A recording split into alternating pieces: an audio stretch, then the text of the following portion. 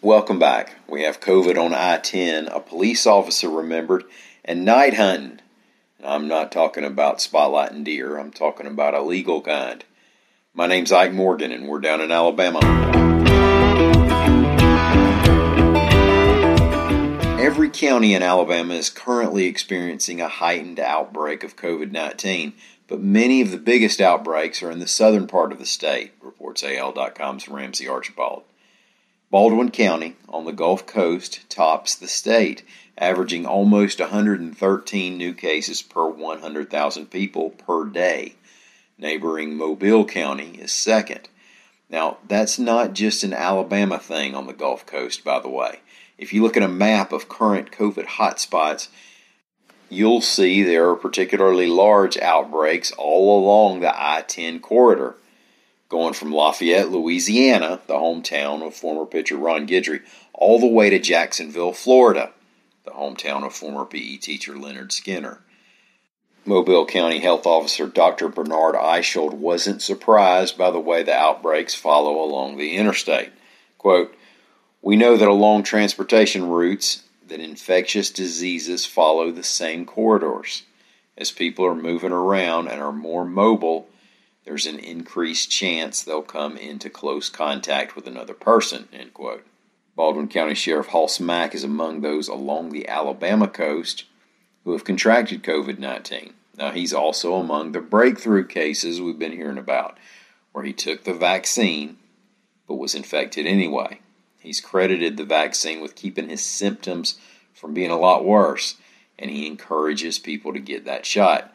Data we've reported on has shown so far that the vaccines reduce your chances of contracting COVID-19, including the Delta variant, and that even if you do catch it, it's much less likely to be serious or deadly.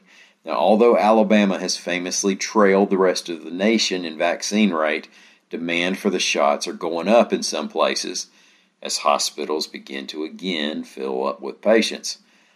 The city of Birmingham is opening the COVID-19 vaccination site at Legion Field today because of what City Council President William Parker calls unprecedented demand.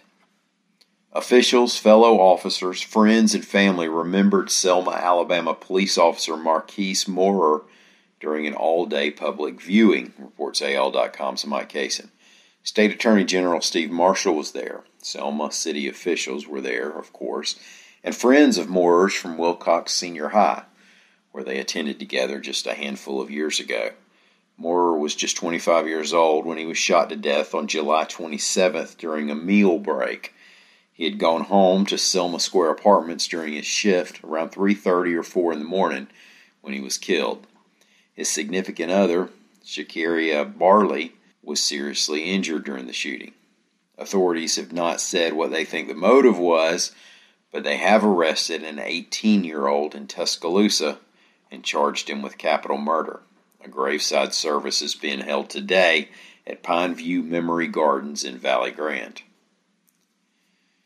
The Alabama State Legislature passed a law during this year's session that cleared the way for a nighttime hunting license for feral pigs and coyotes.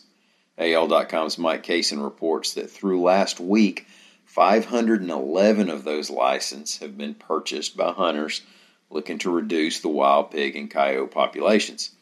Now, you can already kill those animals during the daytime, and Alabama has been offering a depredation permit for landowners that allowed them to hunt them at night. But Wildlife and Fisheries Director Chuck Sykes said the process of that particular permit was cumbersome for the landowners as well as the conservation staff. He said this new license simplifies the process.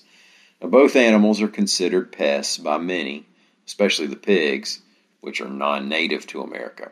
Coyotes have been common in Alabama only in the past 50 years. Trapping and euthanizing the pigs is more effective than putting on your night scope and hunting, but officials say that every little bit helps. Thank y'all for listening. We'll be back here again tomorrow. Until then, stop by and see us anytime you can on the World Wide Web at AL.com.